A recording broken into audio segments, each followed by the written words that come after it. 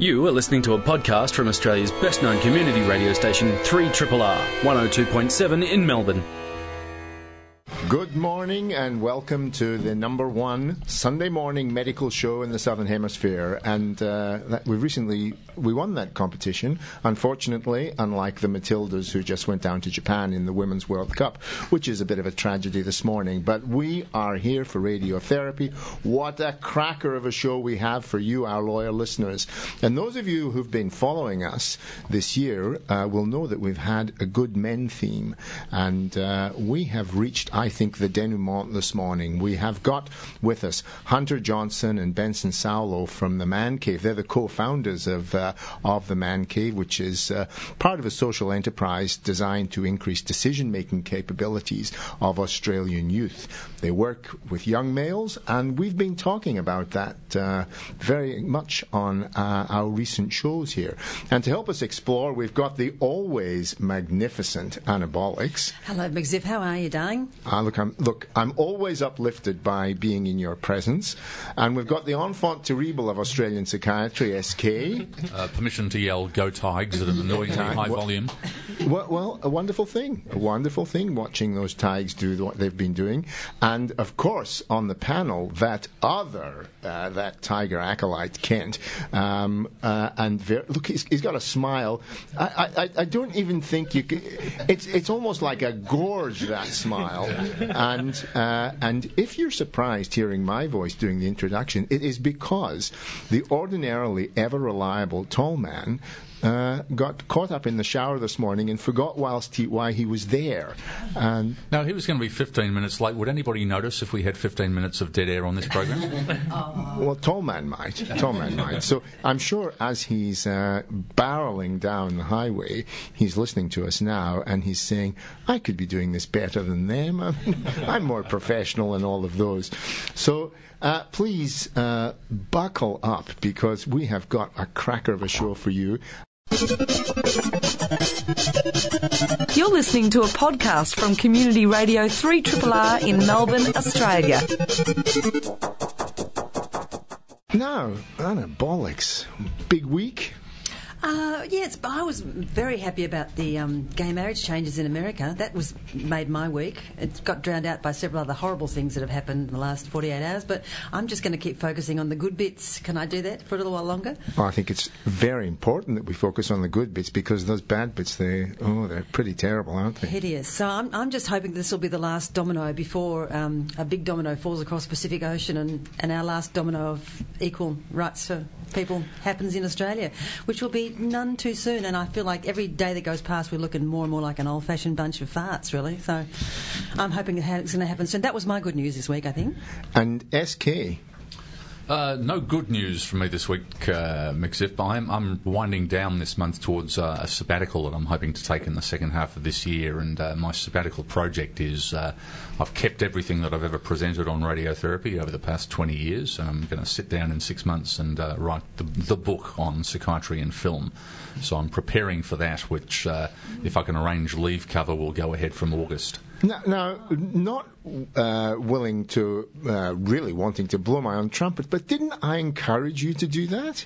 Yeah, you did, and because I'm incapable of independent thought, I followed your suggestion. And, it's a good opportunity. It's 6 months to do something that's vaguely work-related, and it's something that I'll really enjoy doing. So I'll devote the next 6 months of my life to watching a film a day and writing about a film a day. I think this is going to be a wonderful enterprise, because when we look back, Anabolics, I mean, some of the wonderful stories that we've heard about film and television on this show, I think that could be very special. I think it's going to be wonderful. I just think we'll have to probably give away free books next year. Can't you see it coming? I think we'll be doing that quite a bit. Well, there's certainly a marketing opportunity, yes, and thank you for the kind words about my film talks. I think my analysis of Dude, Where's My Car, I think is my favourite. Yeah.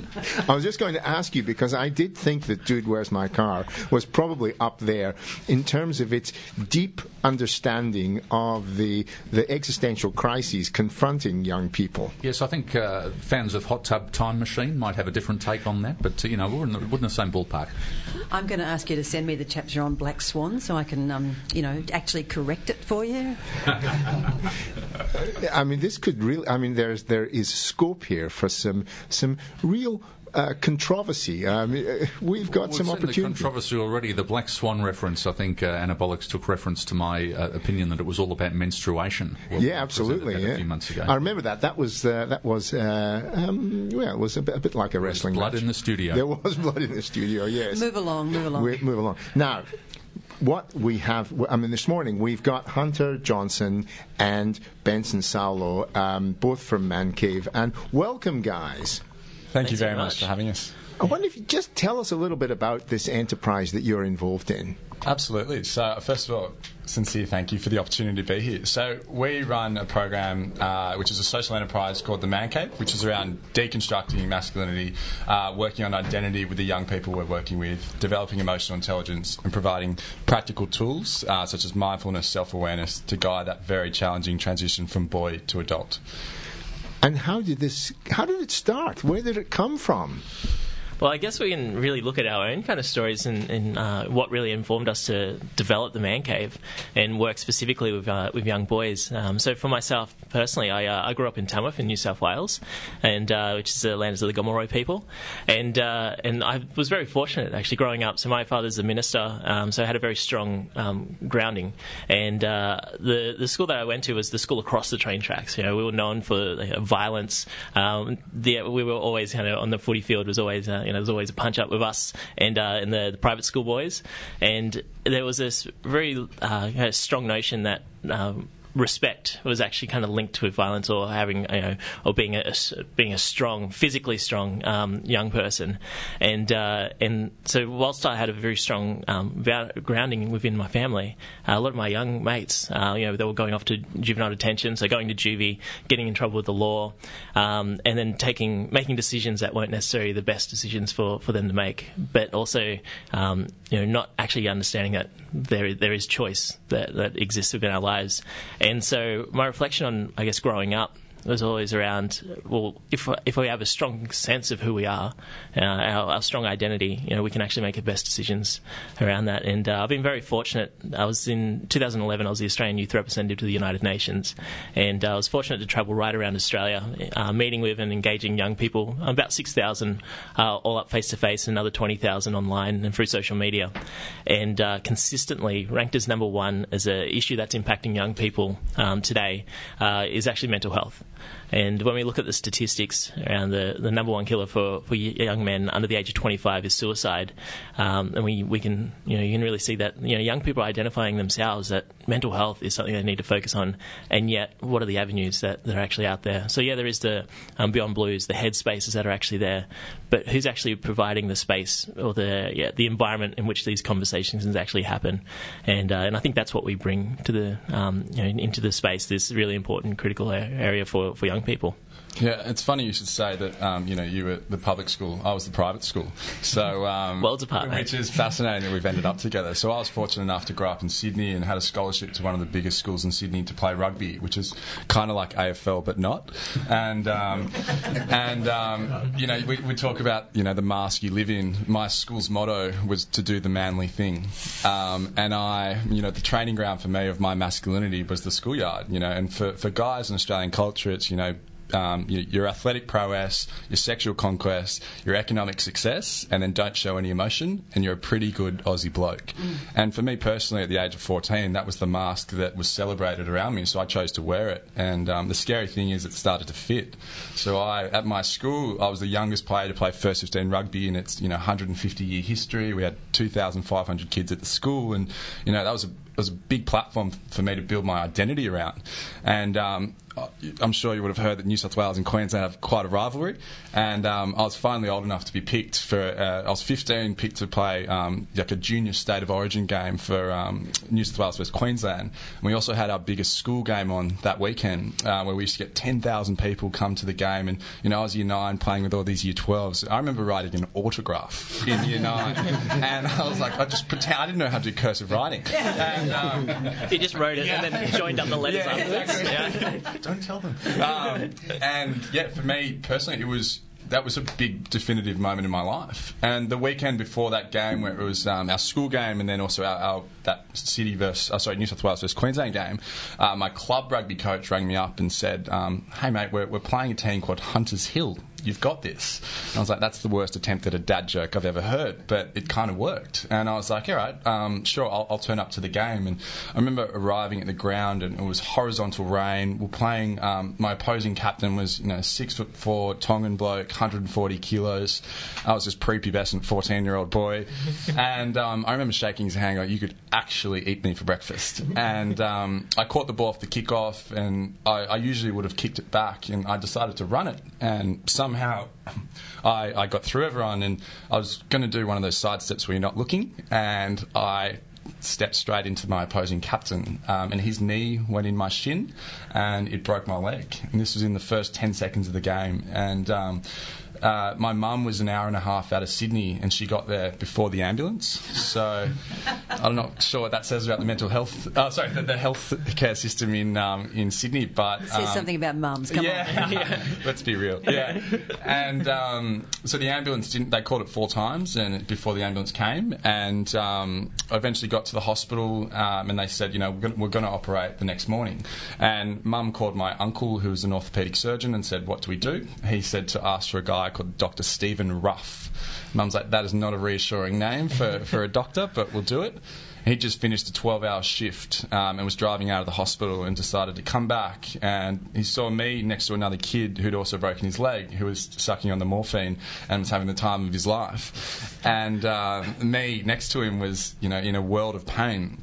And he said there's a 5% chance you have something called compartment syndrome. It's where the bone breaks inwards and punctures the muscle, and the muscle will expand for 4 hours before it strangles itself. So how long's it been? And Mum looked at her watch, and she goes, 3.5 hours. And he said, right, well, we've got to operate straight away. And to put it in context, the leg pressure, your blood pressure in your leg is usually 7. Mine was 84. And so they had to cut down the sides of my leg and let it drain out for 3 days. And it ended up being a metal rod, 6 operations, 2 skin grafts, 2 blood transfusions. But the worst was you're not going to be able to run again.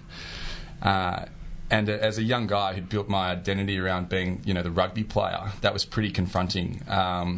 But I spent the next two months at home, sitting on the couch, getting very good at PlayStation, and feeling very sorry for myself. And a lot of people would say to me, you're so lucky to keep your leg. And I was, in a period where reflecting, I said, I was so unlucky for this to happen to me. And it was a really interesting paradox to grow up being like, I've been ripped off of what, was promised to me, which is an interesting conversation itself around privilege, which I'm more than happy to go into later. And I got left with a comment from my grandpa who said, if you were that good at sport, imagine if you could push that into something a little more meaningful. And at 16, that means nothing. But it sat with me, and that is a comment to this day that really dictates, my future. Before we go much further, can you show me the scar? I can. So I've got my skinny jeans. Yeah. I'll show you mine. And this is a dangerous game. Yeah. So I had my upper thigh was taken for a skin graft, and then I had 2 huge teardrop scars put down the sides of my leg, and I was very, very self-conscious about that. Yeah, so for me, it's interesting because I talk about it now as my get-out-jail-free card because, I realised as the body stopped moving, the brain started to get going. And so for me, I was very fortunate to grow up in a family that really valued education, entrepreneurship, social justice, and we had a lot of love, which has really guided me through this. But the flip side of that is I've got a lot of mates now who I say, how you going? Yeah, good, mate. Yeah. What's going on? Oh, not much. And then a few beers deep, their whole life story opens up. So it's fascinating, the mask that we choose to wear. So for me, that's a constant reminder of the work we do, which we're more than happy to unpack as the hour goes on. Can you elaborate on what you see as the components of that mask, either of you? What is the mask made up of? I think there's an element of being just scared to, we're so quick to judge others, and yet we're so scared to be judged ourselves. And so we feel that we need to put up a wall. Yeah, and so for me, I believe that this mask is actually the things that we believe society wants from us. Yeah, and so when Hunter was saying, we've been valuing, the ball field, so your success on the ball field, in the bedroom, and your billfolds, how much money you make. And so if this is something that a young person's growing up and believing that this is what society wants from me, then I need to put up a wall to say, yes, I have all these three things because I'm a whole person, and this is how we rate whole people. And the wonderful thing, I guess, the work that we've been able to do and the young people that we've been able to see and work with is that question. Well, if you really knew me, you'd know this about me. And often we find when we're working in spaces with young boys that they've never actually had the opportunity to be able to talk about these deeper issues. And so you're sitting, two mates are sitting side by side, and they're mates, but at a very superficial level. They don't actually know each other. And so that question, if you knew me, you'd really know this. And it's amazing the kind of things that come out and the bonds that can actually be strengthened through that. And so this element of societal pressures is very interesting. So the mask is being replaced with communication at a basic level. Like you're actually. So when you say that the mask that you had was dependent on billfolds, the matcha machismo. Mm. How do you convert that? How do you change that? Because these guys must think you're from Mars when you start saying, "Well, tell me about how you feel." Real honest how you actually feel, that the little child inside. So how do you approach that? Because I imagine that would be incredibly threatening. Absolutely. And for us, Benson and I are both very fortunate to have a strong background in facilitation with young people.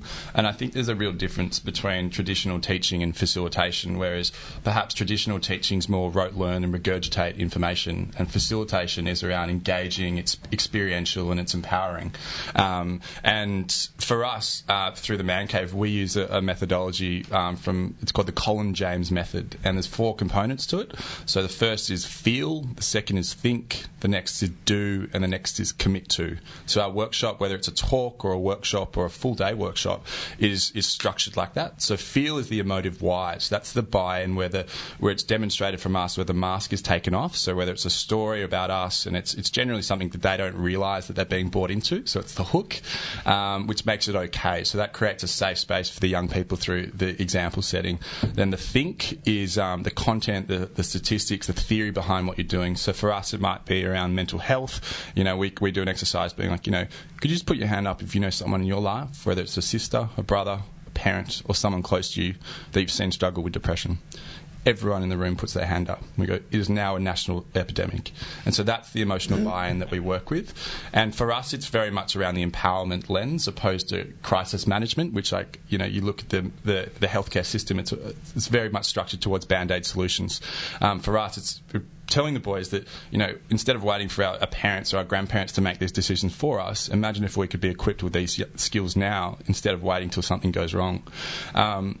And so for us, the next component is the do, which is the challenge that we throw to the young people. So that's the physical activity. We then acknowledge them for them as a person opposed to their performance. And then the commit to is how this is bigger than us in this room right now. This is a movement that we need to partake in. So, but it's I think the facilitation is definitely the guiding principle there. It's interesting that you say that, Hunter, and you talk about how many people do you know who have suffered depression or anxiety? If you ask a group of males that, everyone will know someone. I was giving one of a series of talks on men's health to middle-aged men who are aged between 40 and 60. And when I give these talks, I always start off by saying, how many of you have been to see a GP? And 100% put their hands up. How many of you have been to see a physiotherapist? And all middle-aged men have seen a physiotherapist. And then I ask them about if you've seen a cardiologist or a urologist, and most have. And then I say, and how many of you have seen a psychiatrist?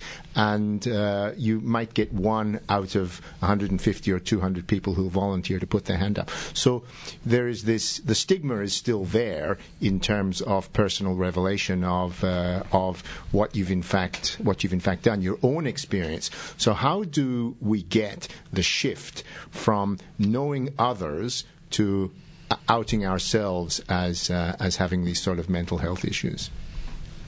I think for me, it's providing a safe space, one, that young people want to go to, two, that they're allowed to ask questions that they've never had the opportunity to ask, and three, is they can walk away with some practical emotional wellbeing tools. And I think it's understanding, for us, it's understanding that health is not purely physical. So, if someone, runs down the road and breaks their leg, we won't tell them to run it off. But if someone has a tough day, you'll be right, don't worry about it. And I think for us, it's that holistic understanding of health as a 50-50 split is very, very important. And so with this piece of facilitation, it's understanding the knowledge is already in the group, and our role as facilitators is actually just to create that space in which these conversations can happen at a very safe level. And so often young people understand, are impacted by depression or anxiety. A lot of young people suffering from, varying levels of anxiety, and aren't really provided the space to be able to talk about these things. And it is actually nice, coming in kind of like aliens, where we're landing in this in a space and just asking these particular questions, because these are questions that aren't being asked generally for these young people. But then we're also young people ourselves, and we can share a lot about our personal stories, which already has that kind of connect. And like Hunter said when he asked that question, which is the hook that we really lead with, is who do you know that suffered from depression?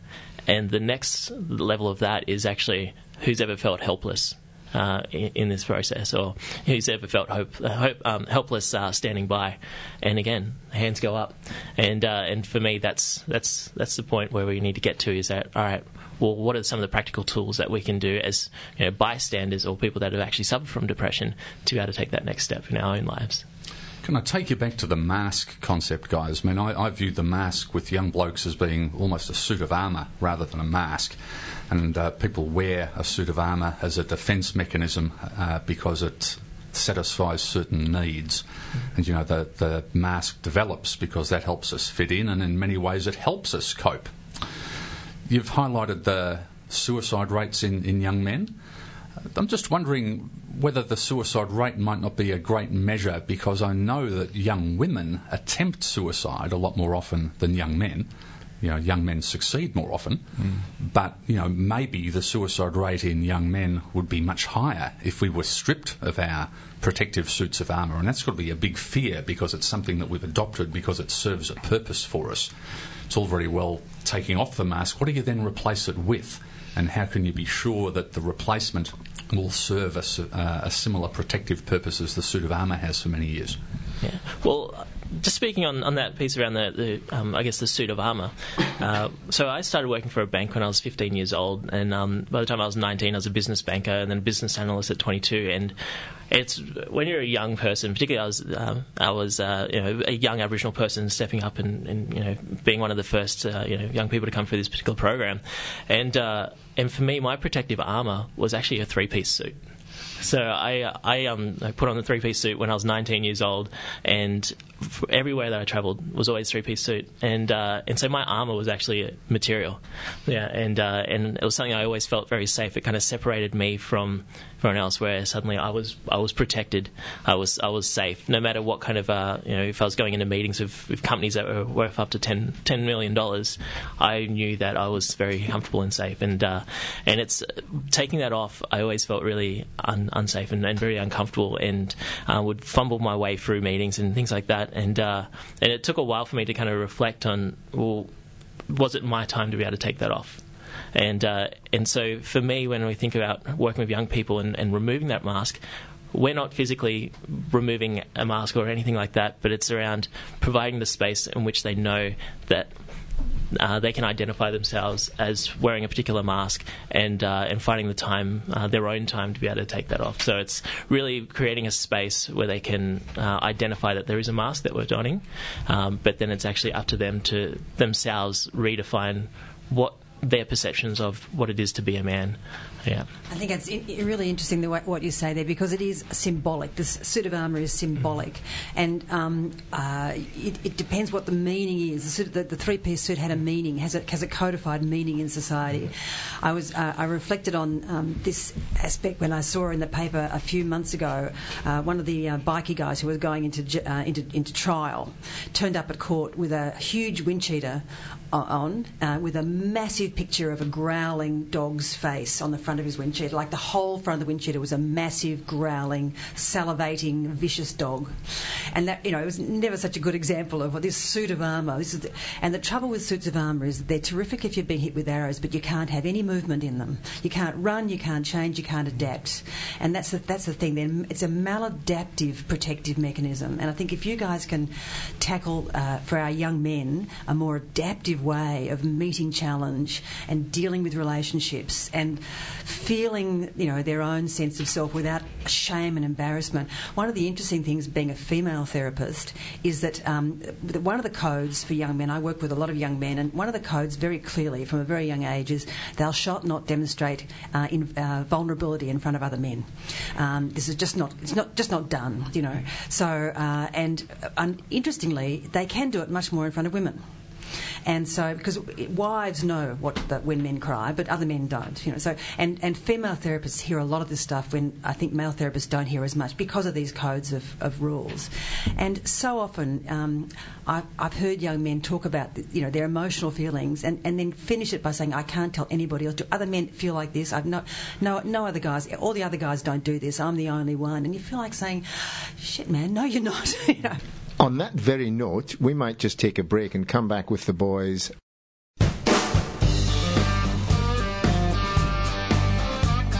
Triple R, not for everyone, for anyone.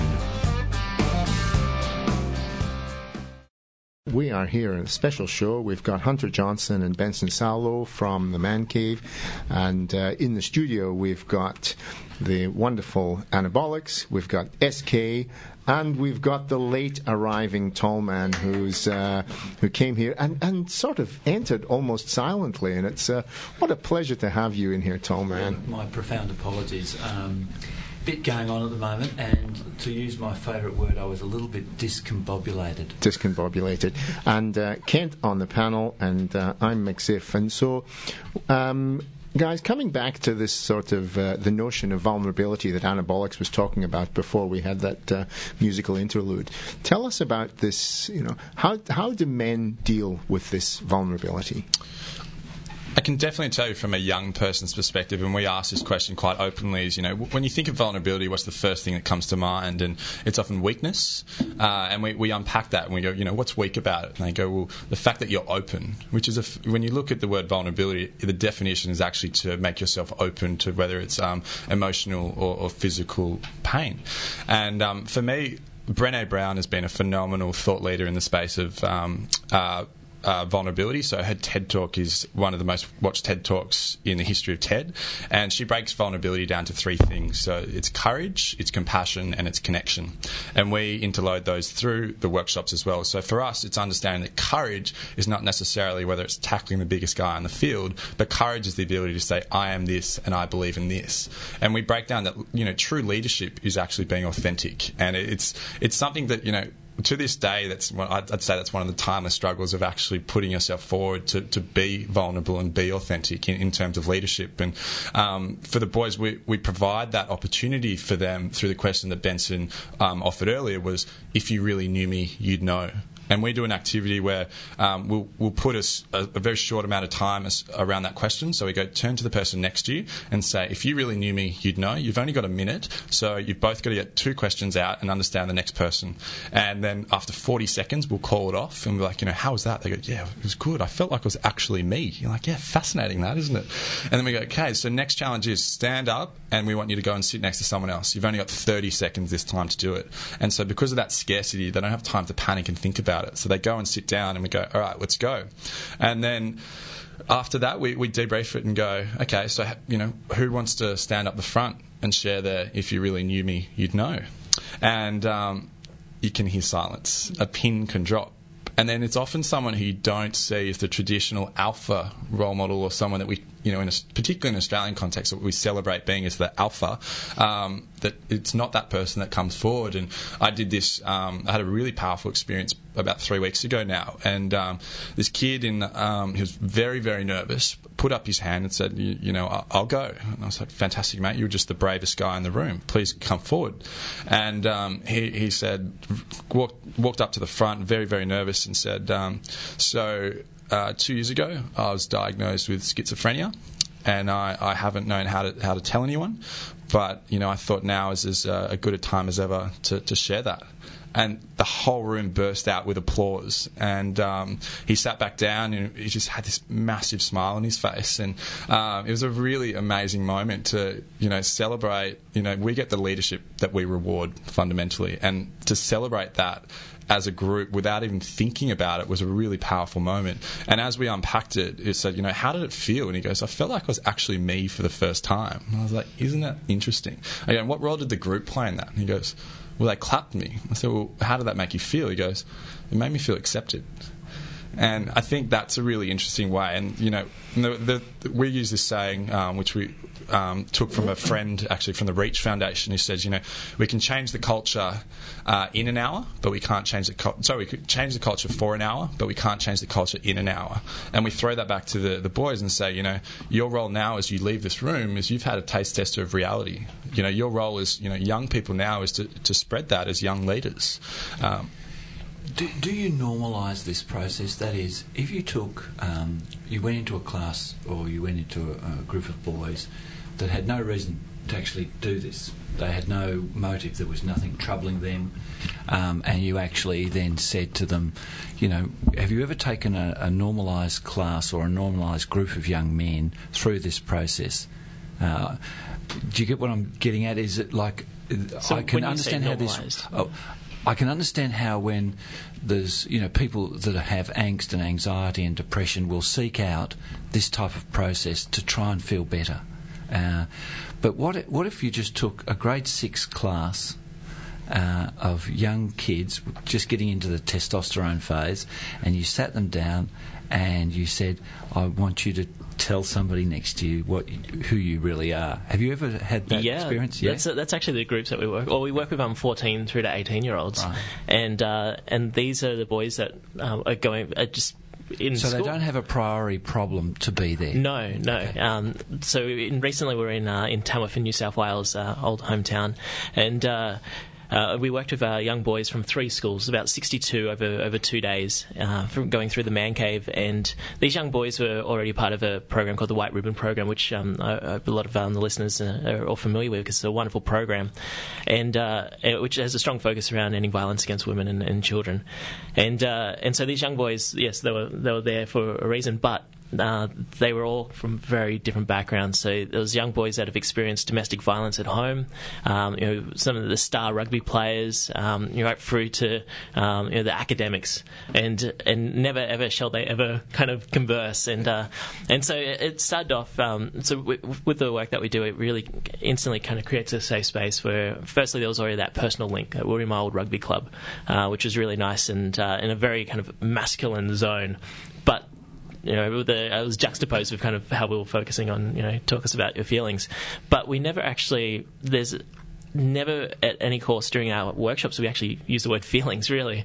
Yeah, and we never lead with that. So the process that we go through is actually, it's almost lowering tolerance to actually getting to those deeper levels. So it's a very process. It's a very constructed process in which we go through to be able to allow the young people to feel comfortable with each other. So while we're saying some of the key questions that we ask, this is actually kind of dropped in over the course of hours to actually get to that point. And the one thing that we really are amazed with constantly is some of the language that the young boys find. There's a term called alexithymia, which is not actually being able to have the words for not being able to connect your words with the feelings, and so one of the words that I absolutely hate is fine. How are you feeling? I'm fine, because it could be positive or it could be really negative. It's just one of those blanket terms. Yeah, and that is, I don't want to talk. Yeah, I'm not telling you. Yeah, and often we'll start off the day. Oh, how's everyone doing? Fine. Yeah. But no, Tom, and I think it's even deeper than that. I don't want to talk. I don't have the words. I don't know how to say what I'm feeling. There's mess going on inside, but I haven't got the language. And so that was my next question to you guys was, how do you give boys who don't have the language, how do you give them the skills, the tools to be able to put into words feelings that they've probably never expressed before, and more that they've never heard being expressed before by the families and the social milieu in which they've grown up? Yeah, I think for one, it's definitely role modelling, and without them even realising. So when the workshop begins, we'll after the acknowledgement of country, we'll then just call out to whoever's facilitating, just be like, hey Benson, I'm just want to call out to you, I'm really happy that we're here together, and I'd just like to thank you for your time. So it's great, I really love working with you, so thanks, man. And it's a really normalised, under the radar way of acknowledging Benson, again, not as on the performance, but him as a person. And so for us, it's little kind of droplets of sprinkles of magic across the day, but also giving the boys the whole day while this is going on, we're writing up, be like, oh, that's a good one for the toolkit. And so we'll have a whiteboard there, which is called a toolkit, that the boys will write down for themselves that they can walk away with. But again, we talk about it, how you go to the gym for your guns to get bigger, or you go to band practice for your recital, or you go swimming practice for your meet, whatever it is. We talk about your emotions as a muscle, very similar to that. So the more you can work that, the more it'll come out of you. So it's definitely a process of experiential learning for us, but we're currently also developing a curriculum that we can then leave with the schools, because we understand that workshops are a very, very timely exercise. So it's how do we we keep the impact, but not necessarily selling our time. So for us, it's very much how can we deliver an amazing experience, give the school something that they can carry on with, and then we can come back and revisit them. So I think the other thing that we talked about recently too is the bystander effect, and it's so important in what you're saying, because McZiff, if you were in a group of guys like 14-year-olds like this, and you came out and someone said, how are you going today, McZiff? And you said, oh no, I had a really bad night, I had a terrible dream. And I know that in most groups of 14-year-olds, the next thing you'd hear around the room is, hey, Johnson, McZiff just had what was a wet dream? Oh, what a poof. That would be the ripple that would go through the room. And there's this sort of response that you get, the bystander response of telling you that was clearly a crossing of code, and you should not have said that. And that's why I think that's the other reason, not just the tools, it's also the response from bystanders and from other boys and from other men who just don't reward that with anything other than kind of a bit of ridicule and a challenge to your masculinity. Yeah. Well, the final stage, which Hunter talks about in that the Colin James process, is the commit to piece. So it's actually, we come in, we run the workshop, and then unfortunately we leave. But with the curriculum, we'll be able to have a longer impact on these young people. But at the end of the day, it's around these young people taking that responsibility and committing to that cultural change that we need to see within Australia.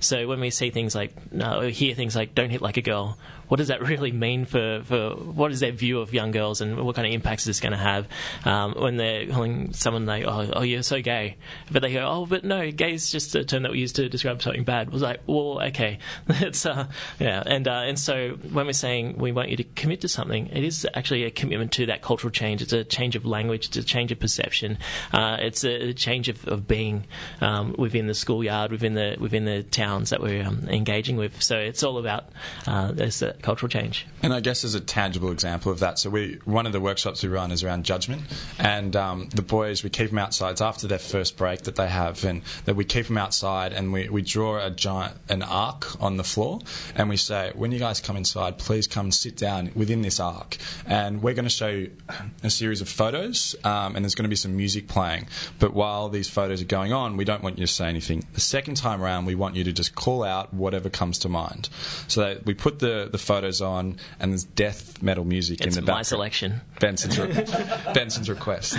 And so they're quiet the first time, and then the next time we say, we just want you to yell out the first thing that comes to your mind. And while this is going on, we have two facilitators who are scribing on a whiteboard what comes out. And so these photos are just flashing in front of them, and it's funny, happy, interesting, loser, weird, different, poofter, gay, fag, emo, depressed, and we're just writing them all down, so we're just letting them go, and we'll go through it one more time, and they just throw it out, everything that comes to mind, and then we pull it back and just go, great. So to the facilitators, what are some of the words that came out, and we highlight the negative words, and we're like, great. So we've got poofter, we've got fag, we've got emo, we've got depressed. We go, okay, so what would it change for you in this audience if we told you those are actually our Facebook friends? And the energy in the room just drops, and the boys are suddenly, it's very real for them. And we go, and how does that make you feel? And they say, we're really sorry. We go, well, what's changed now? And we go, well, they're associated to you. And I'm like, okay. And what happened throughout that process? Did we start off with those negative words? And the boys are like, no. And we're like, well, what was the tipping point for us to start expressing, those negative words? And they go, well, someone just made a comment and we all went with it. We're like, fascinating that we're so quickly to negatively judge others, but so conscious to be judged ourselves. Interesting.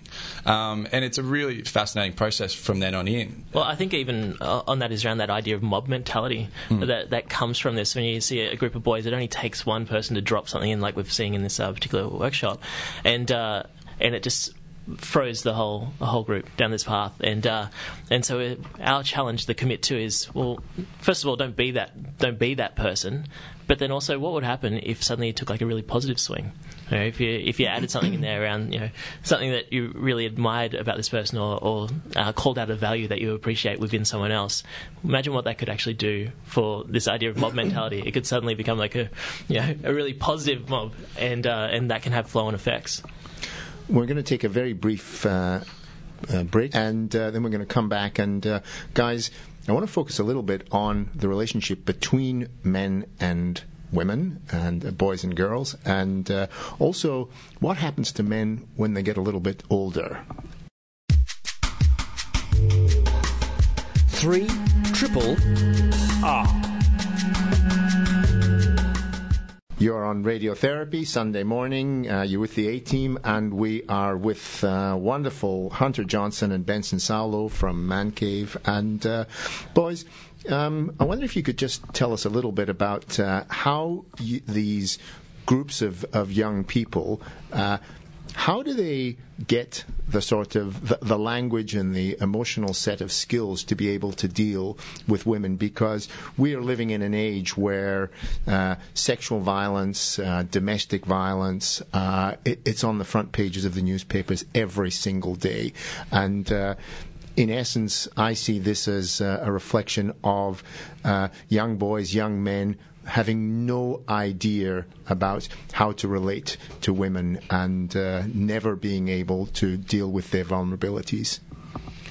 Well, well, yeah, it's very interesting. We run through a video with our young boys, and it's a wonderful clip that everyone should kind of check out. And it's these young boys that are in front of a young girl, and I think it's called The Slap. Yeah. And so these young boys are saying, well, what do you really like about this young girl? And they're saying, oh, she's got beautiful eyes. And then it goes through a series of questions around what they like, and then the person behind the camera goes, now I want you to hit her.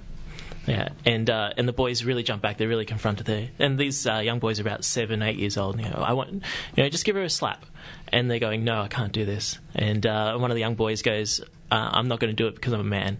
And so the thing that really concerns us is what happens between that space of innocence and understanding that hitting a woman or being aggressive towards a woman is absolutely wrong, right through to where we're seeing, I think it's statistics in Australia that there's two per week women that are being killed by a partner or an ex-partner, which is unheard of. It's absolutely disgusting here in Australia, and so there's that. It comes back to what is our perception of girls, and how does that change over time? And I always kind of think about when growing up, everyone's that kind of insult was, oh, you kick like a girl, or you throw like a girl. What does that tell us? What does that say about society and how we view young girls? There's a really great meme out there, and there's a young girl saying, "Oh, my coach said, I throw like a girl," and I said to him, "Well, I can only hope that one day I really will." Yeah, and that's which I think is amazing, and it's just like it's changing this perception of vulnerability does not equal weakness, and and the things that we've kind of feminized in inverted commas doesn't equate to being weak or a lesser sex. It's actually things that we as men are not valuing as much as we really need to. Yeah, I think that's really interesting, Benson, in that for one of the underlying messages for us, because this is such a delicate space, particularly for guys who really hold on to their masculinity. This isn't about men are toxic. It's not about shaming men, but it's around, a call to action that we, whatever we're doing is not necessarily working right now. So, and for us, one of the first exercises we do at the very beginning, which is actually a hook for the boys, is we get them to write up what they think it means to be a man, and on post-it notes we give them 5 minutes and they put it up, and it's off. And when we unpack it, it's big muscles, facial hair, getting head to girls, just dealing with shit, having big dick, like really traditional as a schoolyard would celebrate. And sometimes there's little things like love, respect, but they're not prominent themes. And at the very end of the day, we do the exercise again with the boys, and after they've been through the whole journey, and they come up with your emotions are your most valuable weapon, respect yourself and respect others, vulnerability is power. And the debrief with the boys is, so maybe it's not to be a man, but it's to be a human. And we write HU at the front, and as you can imagine, their minds just kind of blow, and we're like, so your identity is whatever you want to make of it, and that includes your masculinity. The problem arises is when you use that masculinity to someone else, and as leaders, as young leaders, you need to take that power and spread this message as far and wide as you can be.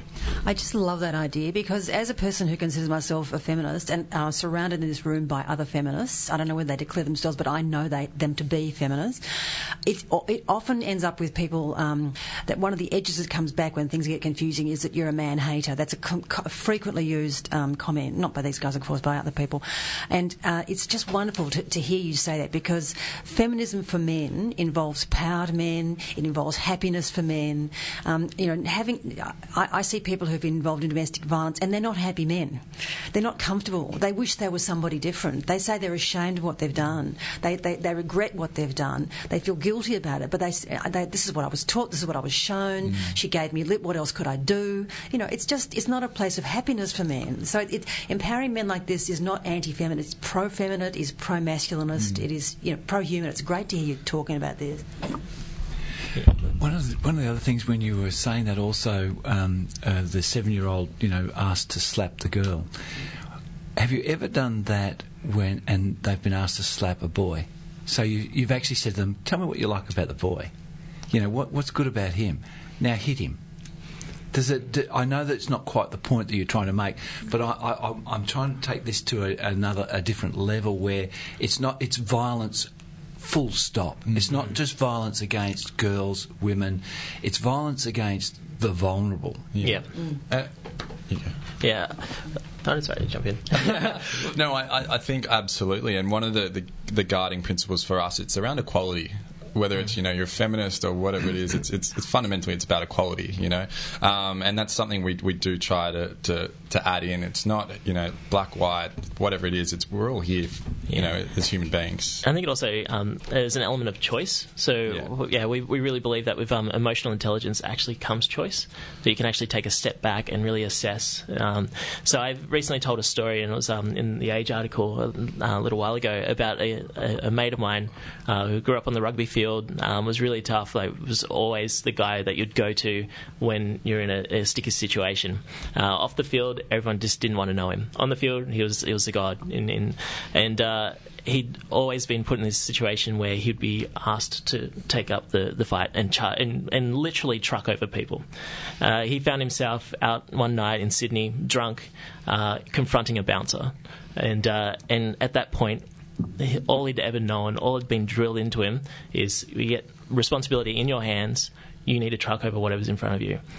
He went away to jail because he ended up breaking the bouncer's neck. And I'd had a chance to reconnect with him and have a chat, and he felt that he'd never, during that whole confrontation, he never felt that he had a choice to be able to walk away. He didn't know any other way of being. And for me, one of the things that really drives me is I want every young person or young boy or young girl to know that whenever they get put in a situation like that, there's always another choice. That you don't don't need to truck over someone. You can look at, you can really assess and adjust your sails. Yeah.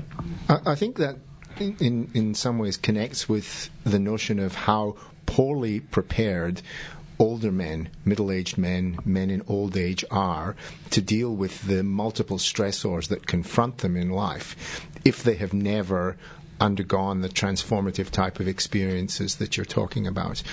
I see so many men who have used their suit of armour, used their protective coating to get to where they've been in their lives, and then they reach a point where the burdens are at times overwhelming. They've got their health, they're starting to experience a sense of mortality. They've got children who they want to try and raise in the best possible way. They've got a relationship with their spouse. They've got elderly, ill, perhaps dead parents. They've got those issues to deal with. And they're in a competitive workspace environment, and they have very, very limited skills to be able to deal with this overwhelming, this cascade of stressors. Yeah, well, one of our biggest supporters to developing the man cave have been these older men that are in their 45s up to 50 plus that have got young boys that are coming through that they say to us constantly, "I wish I had this when I was growing up." Because the bigger question then is, who teaches us to be men? Who taught our parents or our grandparents, who young people identify as they're the ones that teach them to be men? But who taught them? And when you look at the times, times have changed, but for men growing up, they went through word War II, the Depression, so there was a very different context in which you fathered. Yeah, and so what we're seeing now is these young men that are in their 45, 50 plus zone that have got young boys that they want to be the first generation to be able to do it differently, but they don't know any better, and unfortunately it's impacting their own lives as well. What about men at the extreme ends of old age, beyond the 40s and 50s, but in the 80s? Because, if you've defined yourself throughout your life by your physical prowess, by your sexual prowess, by your health, your vigour, your vitality, your testosterone levels in a way, they drop off. What are you left with at the extremes of life? And older men kill themselves at a much, much higher rate than younger men. Yeah, absolutely. And I'll use my grandfather as a case study. So he was a big leader in the Presbyterian Church, was one of the leading advocates for Indigenous rights back very early on in the days. And for him, growing up in that church setting, for an obstacle that he had to overcome in recent times was accepting gay people, which has been in our family. My cousins just come out as gay, which has been a very interesting process for him to go through.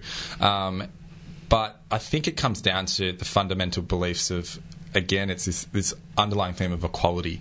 And if you are a real authentic person and leader, then equality ripples through. So for us, it's fascinating. From an elder's perspective, we're always very conscious that elders, the knowledge that elders have, and that's that is hugely. From everything we do with our workshops, the elders have almost an authority, which we're very respectful of. But for us, it's this element of intergenerational leadership. So you've got the wisdom, experience, and capability of our elders with the energy and the idealistic thinking and the optimism of young people, and it's that magic spot in the middle where they cross over.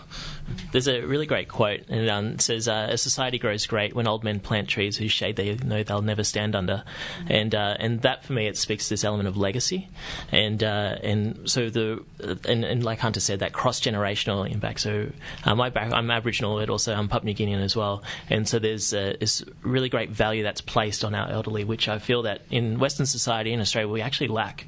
We don't have that strong connection between our elders and the lessons that they can teach our young people, which would, for me, I think whilst that element of legacy is really important, just that element of the youthful enthusiasm linked with with audacity, but then also linked with measured thought and approach. Well, guys, I think that's the most wonderful place to finish. It's been a privilege to have two young men who are so wise and so open, and to share your stories with us and with the wider audience. And we feel privileged to have had you in here. Perhaps if we could just finish off with your, what is your the contact details for Manspace? Because I'm sure there are going to be countless people out there who'd be interested. Yeah, wonderful. Thanks so much for the opportunity as well to be here this morning. So with the Man Cave, we're actually in the process of developing our website at the moment, but we are on Facebook, and so it's just the Man Cave. It's an elk head, so our logo is an elk head, and it says the Man Cave, obviously. But the beautiful thing about elks in Native American culture, they represent respect, responsibility, and trust, and that's some of the things that we're really wanting to capitalise with these young boys. But contact us through through Facebook is the best way. Hunter? Okay. And I was going to say, it is tax time. If anyone is looking to squeeze any dollars out the door, we are able to take donations through DGR status. So Hunter, Benson, thank you so much, guys. We'll be back next week on Radiotherapy, and now it's time for the scientists who are ready to take over. Thank you very much. Whenever I come home after a hard day's work, I love to listen to the sounds of Triple R 102.7. You are listening to a podcast from Australia's best-known community radio station, 3RRR 102.7 in Melbourne.